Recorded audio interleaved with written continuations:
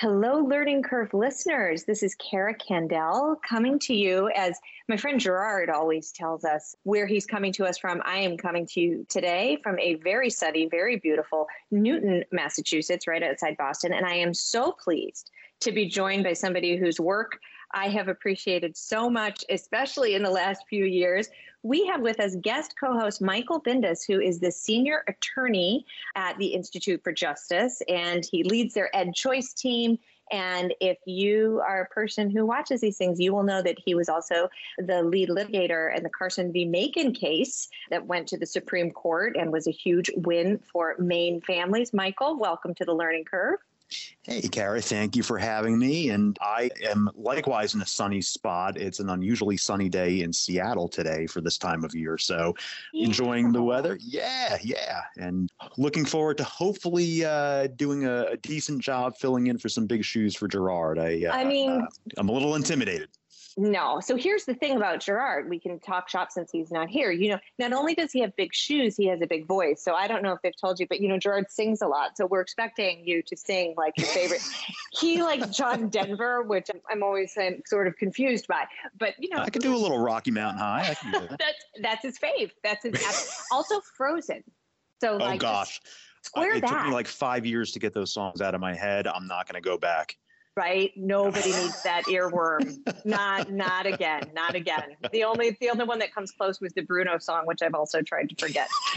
Well, we're very excited to have you. I was just saying before we started recording that I feel like I talked to you a lot sort of in the thick of the pandemic when just so much was happening around school choice. And so before we get into the work that is in front of us, I want to know, since we've had you on, and certainly since I was calling you all the time for advice for my day job during the pandemic, a lot has changed in the landscape of school choice in our country. So we've got universal programs, we've got just new programs, period. Like, what are you thinking? How are you feeling about all this? It's an incredible time to be kind of doing this work. I thought 2021 was a banner year, and it certainly was when, we had, I think, like 18 new or expanded programs.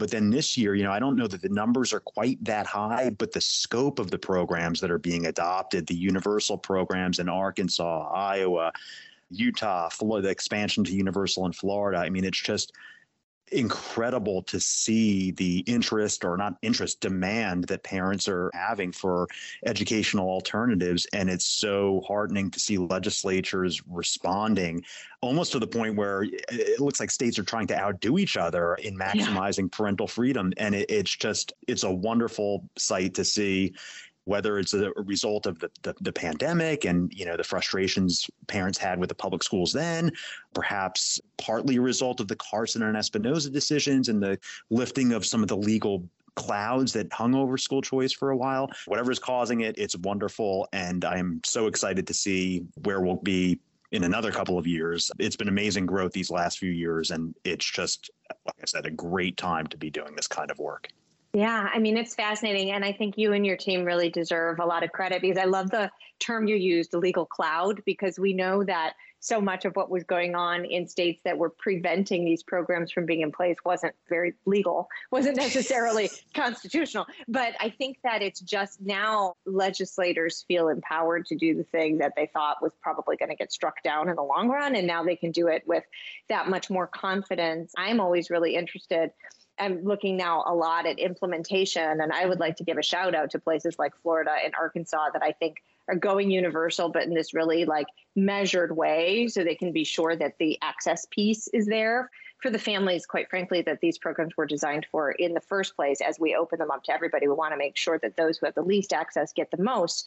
But what you're seeing is some of these programs with really tight implementation deadlines. And I think that's usually because people are like, oh, we're going to get sued, so we better get it off the ground really quickly. And I think maybe we'll get to a place where you and your team are not put out of work, but taking on different cases, because I think more and more it's clear that if we litigate these cases, those who don't want school choice are going to be on the losing end. for the most part. So cheers to you and your team for that. Well, thank you. If I were put out of work for that reason, that there were no more legal attacks on school choice program, I'd be happy to, try to find another gig somewhere else. Yeah, right. We'll find you on a desert island somewhere basking in the sun. Although Seattle is beautiful in the summertime. I have to say, I used to work for OSPI as a consultant so many years ago that I'm not going to repeat the number. But anyway, actually, I've got a story of the week that I think really relates well to this discussion around school choice. But the first question, Michael, have you ever used Khan Academy?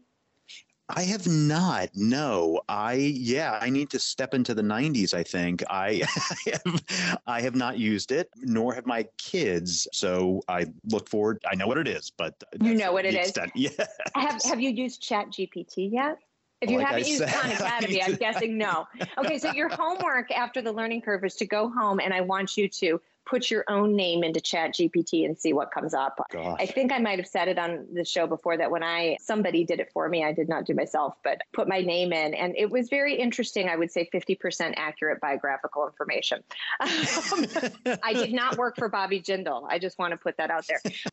But anyway, so my story of the week is about Sal Khan's Khan Academy's sort of new iteration called Conmigo. And I can say my kids have used Khan Academy. Actually, it was the pandemic that turned my daughter to Khan Academy because she actually is the kind of kid that says, I've got a lot of time on my hands. Maybe I'll do more math. So she turned to it as a supplement. And it was great. She, I haven't used it for my own purposes, but she really loved it and learned a lot. And I think Khan Academy helped her become more interested in math, actually made her want to do more.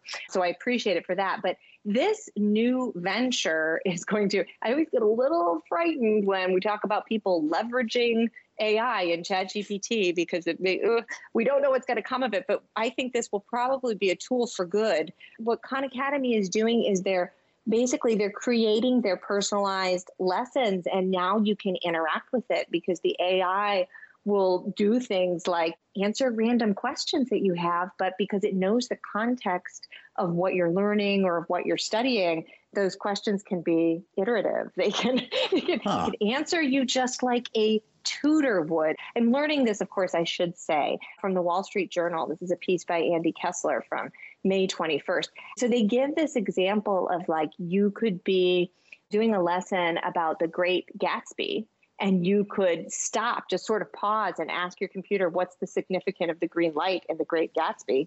As a former English literature person, I feel terrible that I don't have that right at the top of my brain, but that the AI will answer you. And the AI can also interrupt you and ask you to get back on task, like you would be interacting with a human. And I mean, this is just fascinating in the context of breaking down barriers, right? Because right now it does cost a little bit of money because, as it says in this article, ChatGPT is not cheap. So it costs a little bit of money, not an inaccessible amount of money necessarily. I think they're trying to get it down to $10 a month, but hopefully it would be free. And these are donations anyway. But this could be a real game changer, especially as we talk about personalized learning and how families are taking advantage of things like microgrants and ESAs for personalized learning. Well, this could be a tool, probably a free tool right at everybody's fingertips, and it's global. I mean, that to me is just, Khan Academy, I think, is bar setting and just so very cool. But if we can leverage AI for the higher good instead of the frightening, nefarious thing that it could be. I was just going to say, I'm on one hand amazed, and on the other hand, just my Luddite self, a little frightened. And going back to your Gatsby reference, it can tell you the significance of the green light, but is it also kind of the T.J. Eckleburg, right, of Gatsby, if you remember that? Yeah. It is fascinating, and you've piqued my interest. I actually need to familiarize myself with some of these new technologies that are out there because, like I said, I'm pretty old school, and that doesn't always serve you well when there are these amazing new tools that you could take advantage of for yourself or for your children. Yeah, well, I mean, and speaking of children, I think that the thing I've convinced myself is this stuff is here, it's coming. I've been an avid avoider of social media for as long as I can remember. And I now have a teenager who's not yet on social media, but it will happen at some point. And, to be able to help them make good decisions.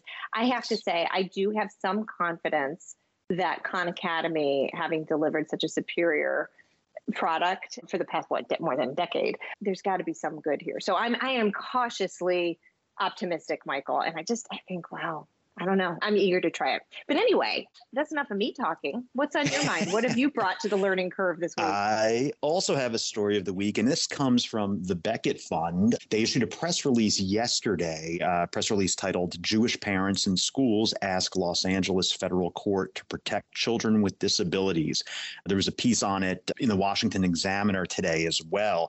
And it concerns a case that Beckett filed. For those who don't know, Beckett is a premier religious liberty organization, a public interest law firm.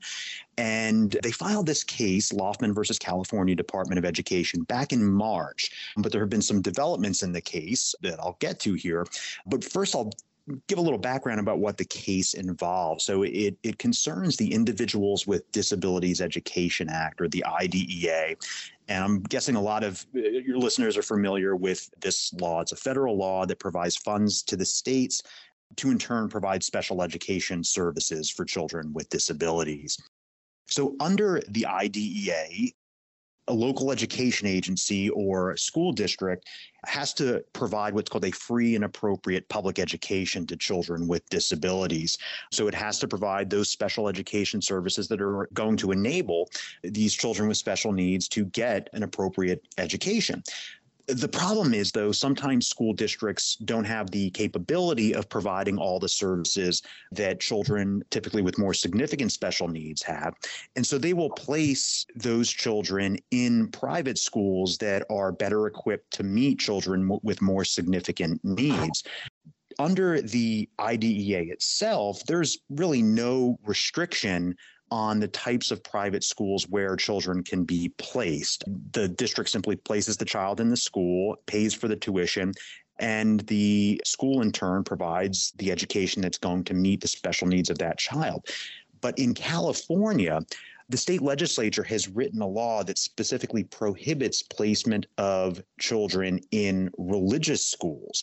And that's what this case concerns. Beckett, on behalf of 2 Orthodox Jewish schools and 3 Orthodox Jewish families, have challenged this prohibition on placement of children in religious, or as the law calls them, sectarian schools.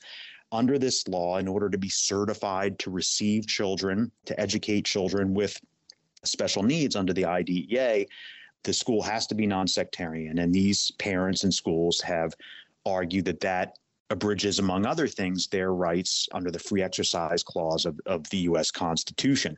The 2 particular schools, and I don't know if this is the correct pronunciation on the name, and to our Jewish listeners, forgive me if I get them incorrect, but Shalvet High School and Yavna Hebrew Academy want to be able to receive students with disabilities under the IDEA, but because of this California law, they are unable to. And so they've challenged this again under, among other things, the Free Exercise Clause. And they have pointed to those recent Supreme Court decisions we just talked about a little while ago, Espinoza and Carson, where the Supreme Court held it was unconstitutional to exclude religious schools from school choice programs.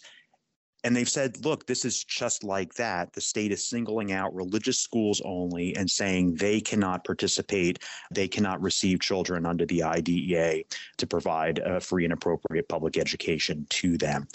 And it's interesting because in many respects, this case is a lot like Espinoza and Carson, and certainly the briefing in the case cites those cases quite a bit. And that's the recent development I wanted to talk about. Just yesterday, Beckett filed a motion for a preliminary injunction in the case, which is basically a motion asking the court to prohibit the state from enforcing this religious exclusion during the pendency of the lawsuit. Essentially, they're saying this law is so clearly unconstitutional that you should prevent the state from enforcing it while we resolve this case on the merits. So it'll be interesting to see how the court handles that.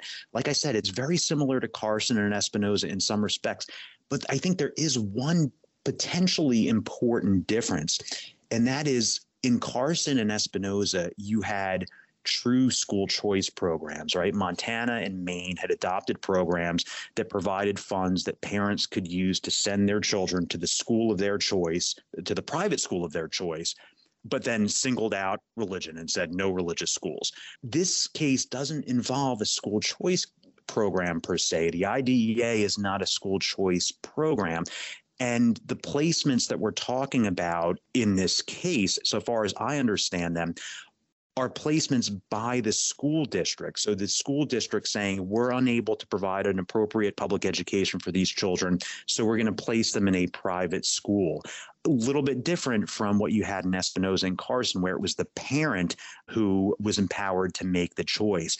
And the extent to which that factual distinction matters is going to be really interesting to watch. And, presumably we'll find out whether it matters as the court resolves this preliminary injunction motion in the course of the next few weeks or months, I guess.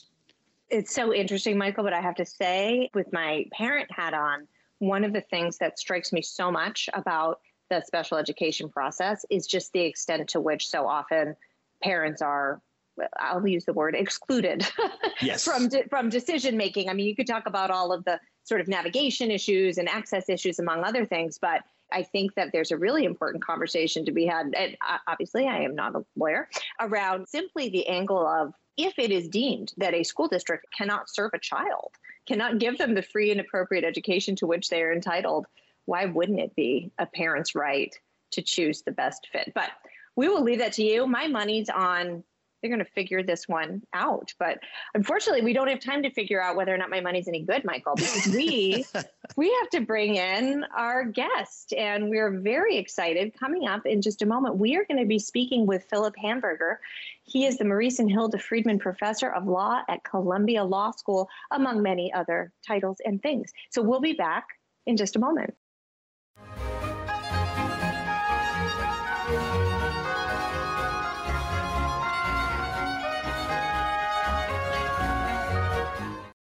Welcome back, Learning Curve. We are here, as promised, with Philip Hamburger. He is the Maurice and Hilda Friedman Professor of Law at Columbia Law School. Professor Hamburger's contributions are unrivaled by any U.S. legal scholar in driving the national constitutional conversations on the First Amendment, the separation of church and state, and on administrative power.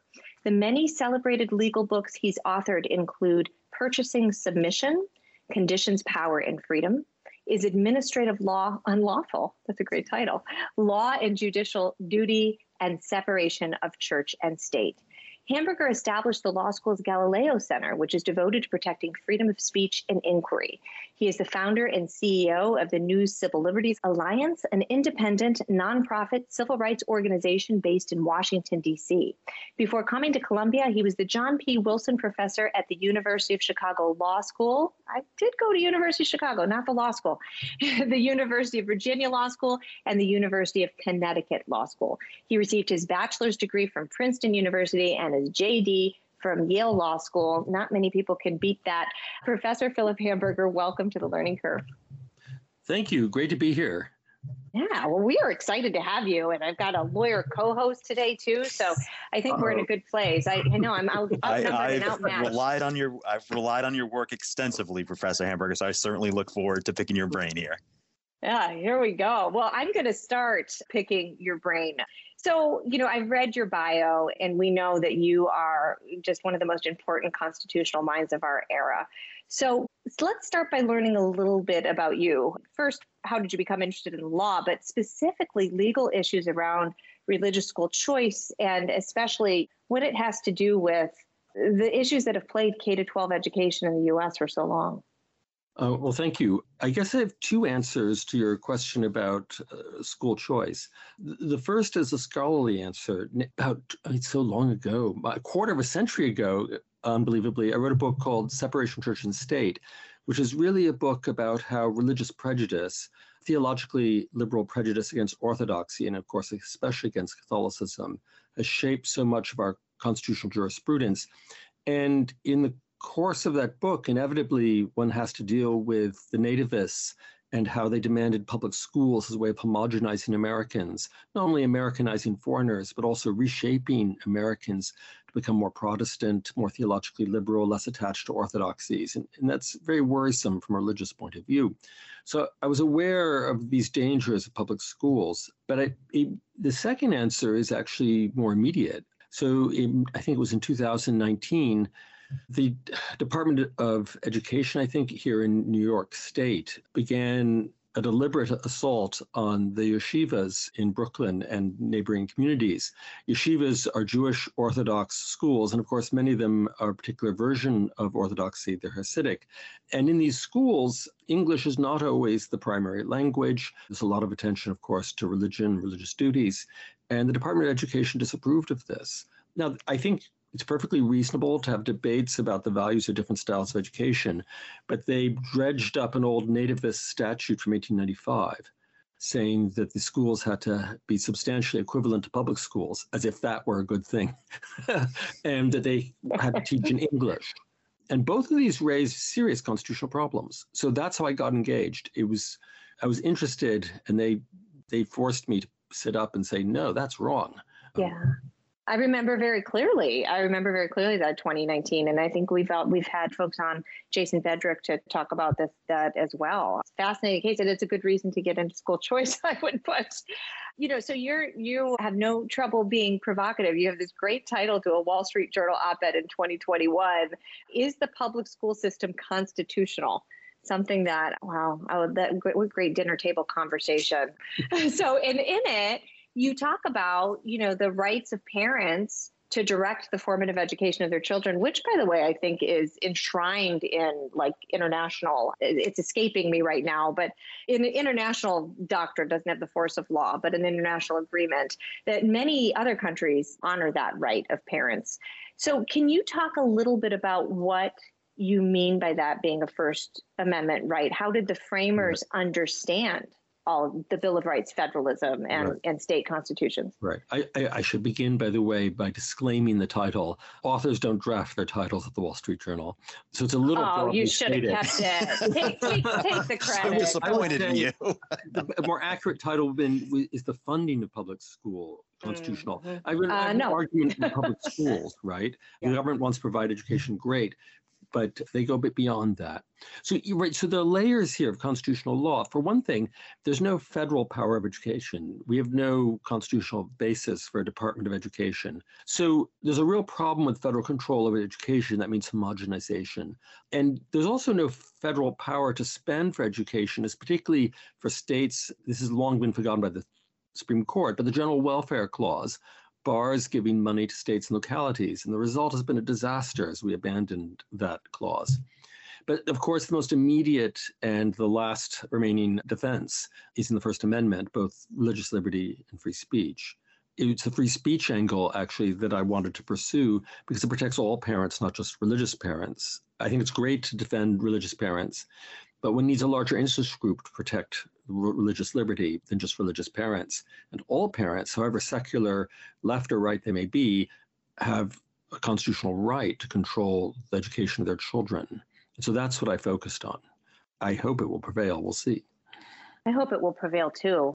I want to ask you, Professor Hamburger, about another article that you wrote in the Texas Law Review, where you posed a series of questions. And I feel like I explored some of this in my own education and probably didn't get answers that I wanted. And the first is education speech? And if so, what does this mean for the speech rights of parents?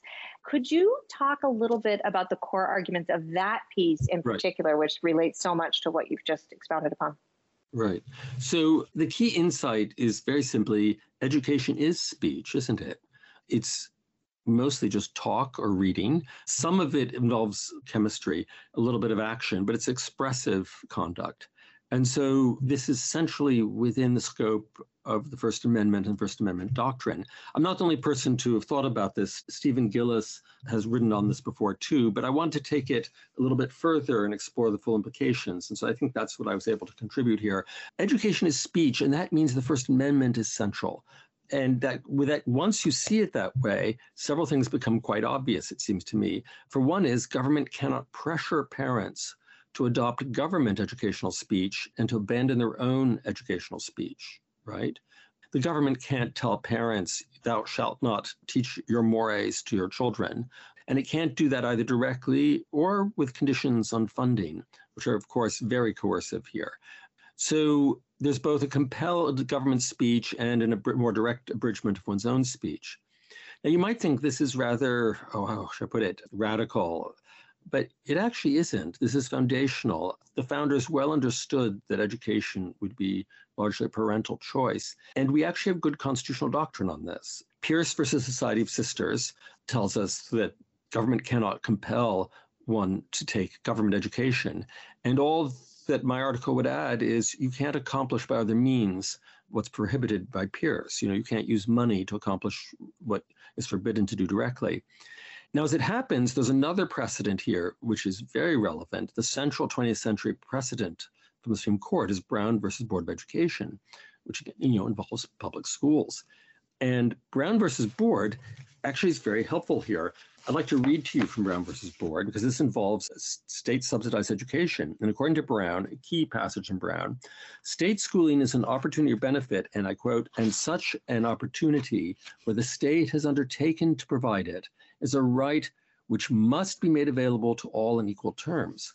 In other words, Brown versus Board is often viewed as an equal protection case, but it's also a case of unconstitutional conditions. And if that opportunity of supported education cannot be denied to you on grounds that violate the Equal Protection Clause, it also can't be denied to you on grounds that violate the First Amendment. So what we have here is a system that's designed to push you into government speech in place of your own, and that surely violates the First Amendment. So that's the argument. If I can ask a quick follow-up question on that, Professor Hamburger, what do you see as the remedy for that situation then?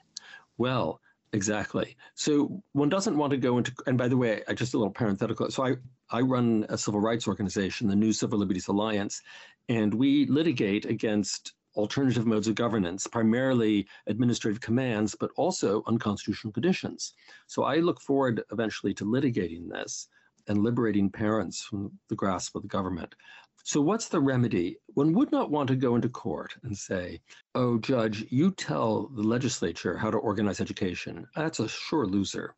But one doesn't have to do that. I think all one has to do is go into court, and I discuss this in the article, and say, look, we want a declaratory judgment that this is unconstitutional. And that would throw it to the legislature to figure out the policy choices. The state legislature might choose vouchers, tax credits, and a whole host of other possibilities that don't pressure parents into taking government speech in place of their own. But that's not something to be litigated. That's something, I think, for legislatures. Fascinating. Well, I want to get back to a little bit about the founders. And, we know they disagreed with each other on quite a number of critical issues, and education was among them. We have on one hand John Adams, the principal drafter of the 1780 Massachusetts Constitution, who very expressly discusses public funding for religious instruction. And on the other hand, we might have someone like Thomas Jefferson, who had a much more secular view of public education.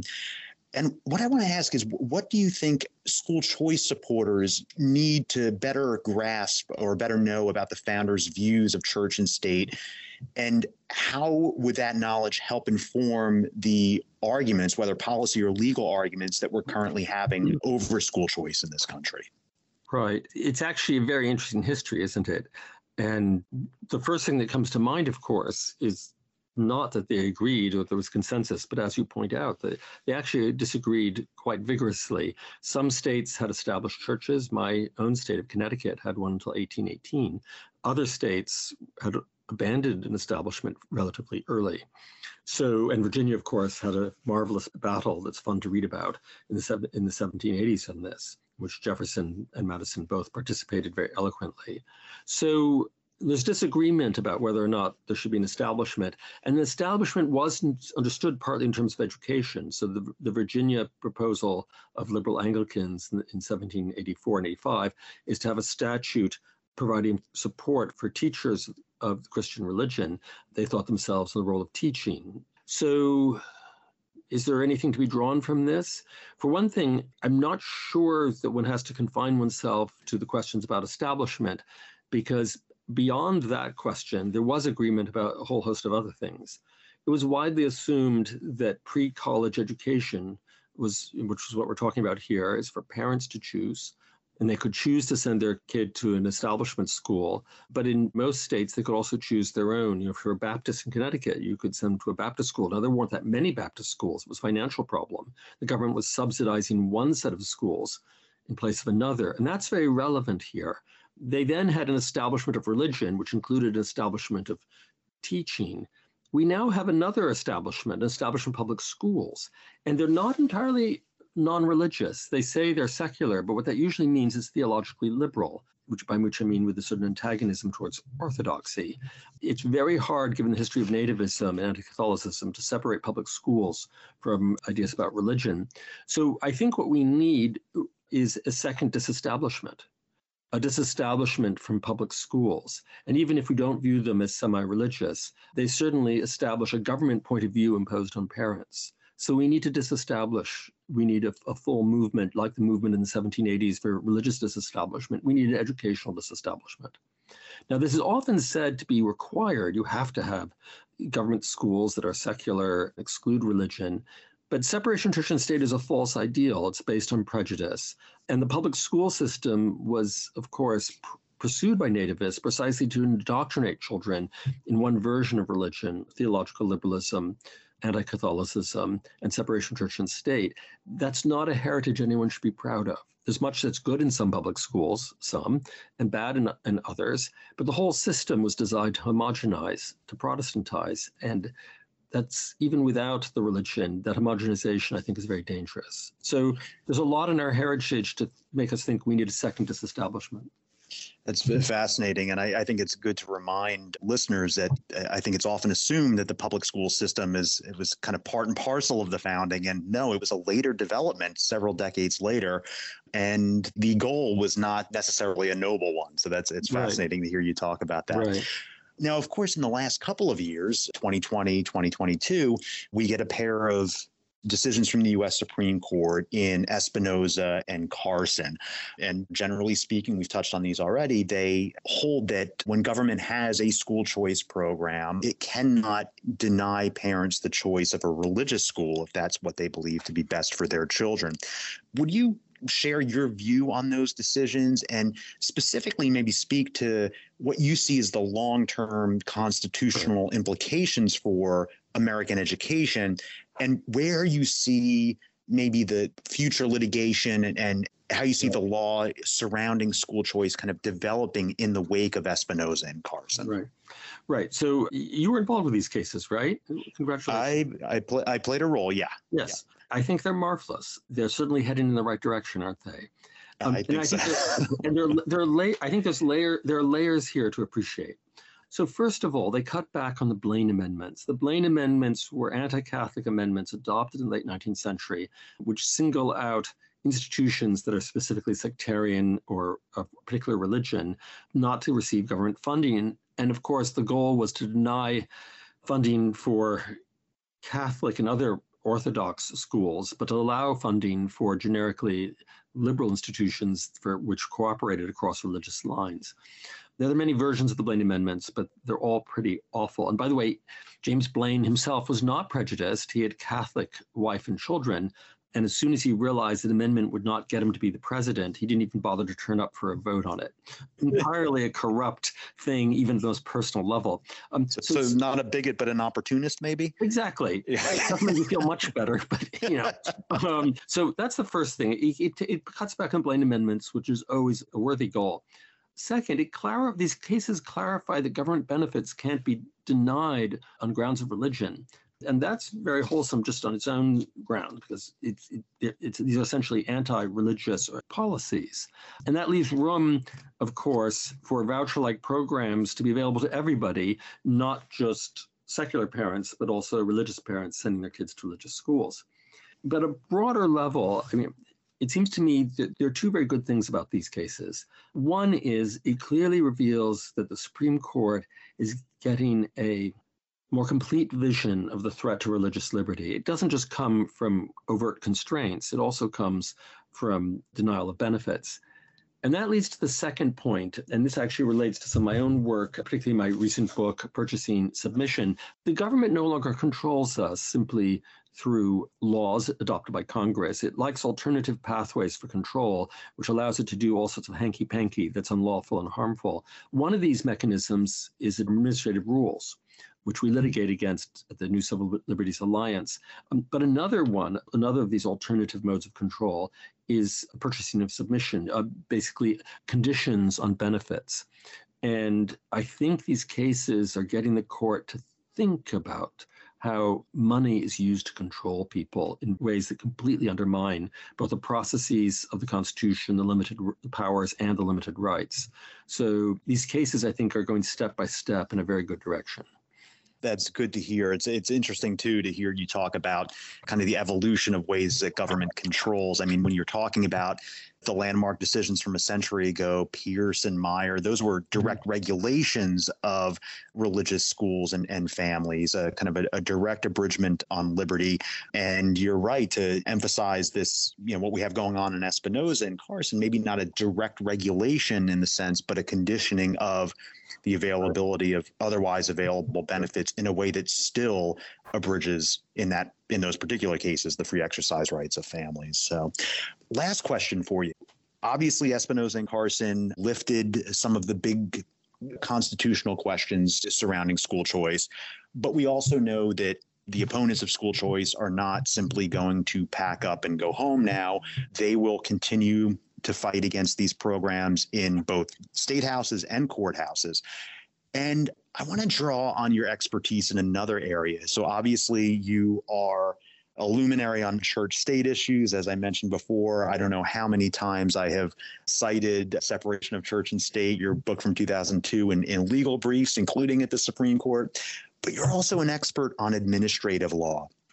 I'm wondering if you could offer any insights about ways that administrative law might bear on the questions surrounding school choice, whether in a good way or in a negative way. Is there anything to draw from your experience in that world?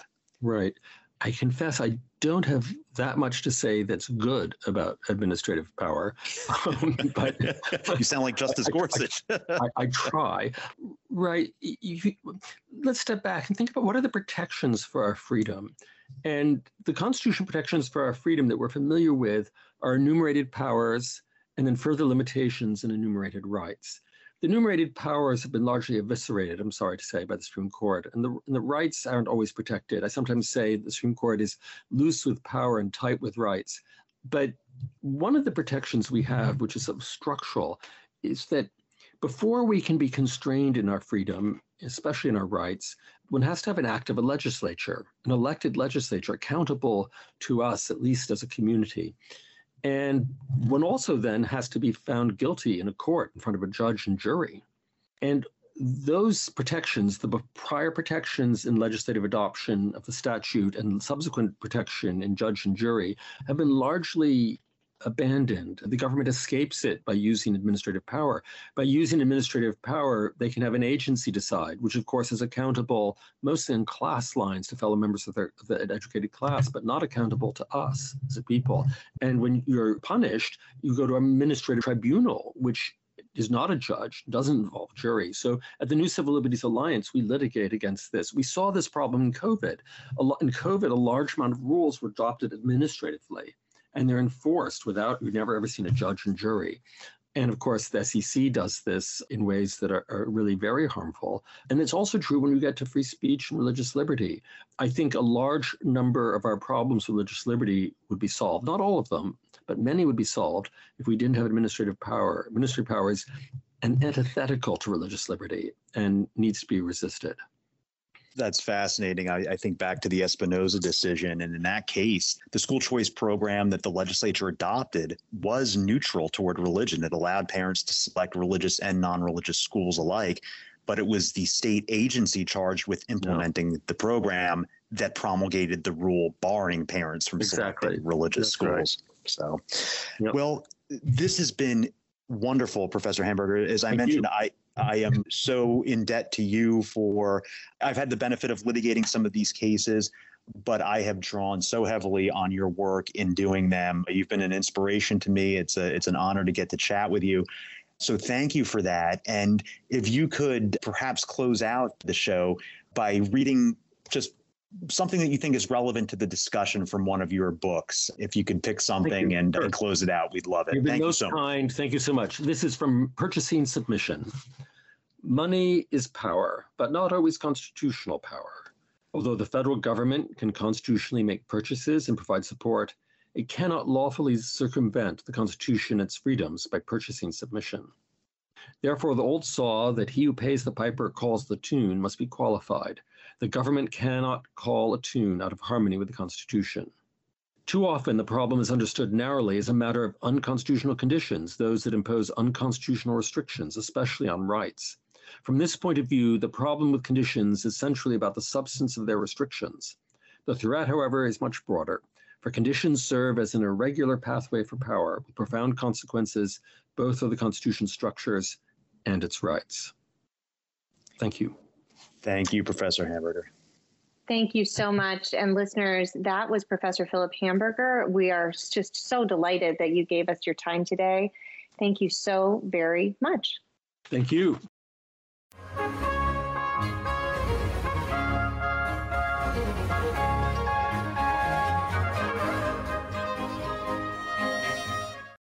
Wow, after that fascinating interview, well, we have to close out with a good tweet of the week. So here we go. This is from the Freedom for Charter Schools Coalition. 69 years ago today, the Supreme Court decided Brown v. Board of Education and declared the separate but equal doctrine unconstitutional. Almost 7 decades later, we are still fighting for equity in education. It's our job to keep pushing for a better, more equitable future. Michael, I think that's straight to the point, really, of what we've just been talking about today. Absolutely, absolutely. Michael, I can't thank you enough for joining us. I hope, even though I think Gerard Robinson is going to be back singing next week, I hope you'll listen, because we're going to have with us Donald Graham, and he's the chairman of Graham Holdings Company and formerly the publisher of the Washington Post. Should be cool. Michael, until then, enjoy the Seattle sunshine, which are 2 words that alliterate. You don't hear them together often. I'm going to go out in the sunshine and sing some John Denver or Frozen in Gerard's honor. Oh, please do. I think we'll catch that. We'll manage. We've got ears on the ground. We'll manage to capture it. So you take care. It's been such a pleasure hanging out with you. Thank you, Kara. Likewise. Take care.